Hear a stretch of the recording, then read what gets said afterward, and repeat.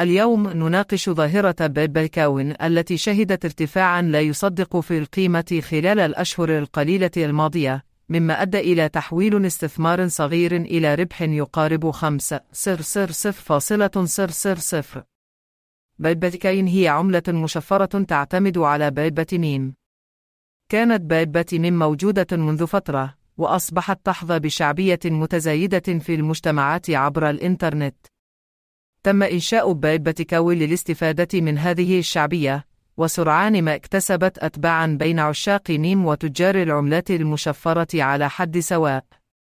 بالإضافة إلى ذلك، فإن الضجة حول العملات المشفرة الجديدة وإمكانية تحقيق أرباح ضخمة قد جذبت العديد من المستثمرين إلى بيبكوين.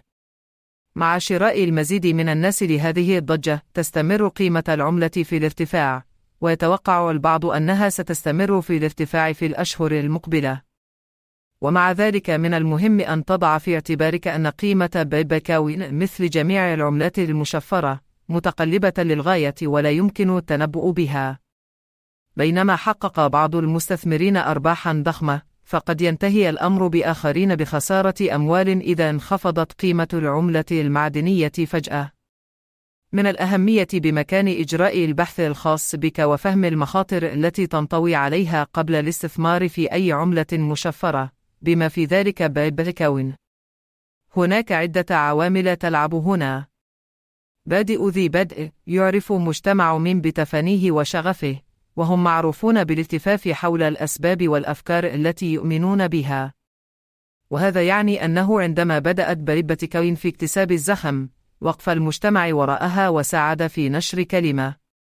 عامل آخر هو الضجيج الذي يحيط بالعملات المشفرة الجديدة. يبحث الناس دائما عن الشيء الكبير التال، ويبدو أن بيبكوين يناسب الفاتورة. مع اقتراب المزيد من الناس من الضجيج، ارتفعت قيمة العملة المعدنية بشكل كبير.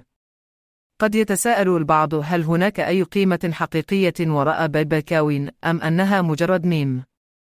الحقيقة هي أنه لا يوجد الكثير من المضمون في بيبكوين. إنها في الغالب مجرد ميم يستثمر فيها الناس لأنهم يعتقدون أنها سترتفع قيمتها. لكن هذا ينطبق على الكثير من العملات المشفرة، خاصة تلك التي تعتمد على الميمات أو النكات. لنأخذ مثالاً، يعتبر ديمة التريبتيمين نقطة الشخصية مثيرة للجدل في عالم العملات المشفرة، ويرى بعض المتداولين الاسم المستعار كرمز للتداول المتهور والمضاربة. ومع ذلك يعجب الآخرون بقدرة المتداول على القيام بخطوات جريئة وتحقيق أرباح ضخمة، ويرون الاسم المستعار كرمز للابتكار والمخاطرة في عالم تداول العملات المشفرة سريع الحركة.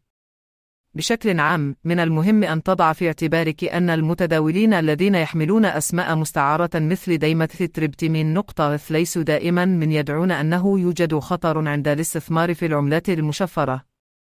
كما هو الحال مع أي استثمار، من الضروري إجراء البحث الخاص بك وفهم المخاطر التي ينطوي عليها قبل إجراء أي صفقات. شكرا لبقائك معنا. نراكم في الحلقة القادمة من ذكر كريبتو شو.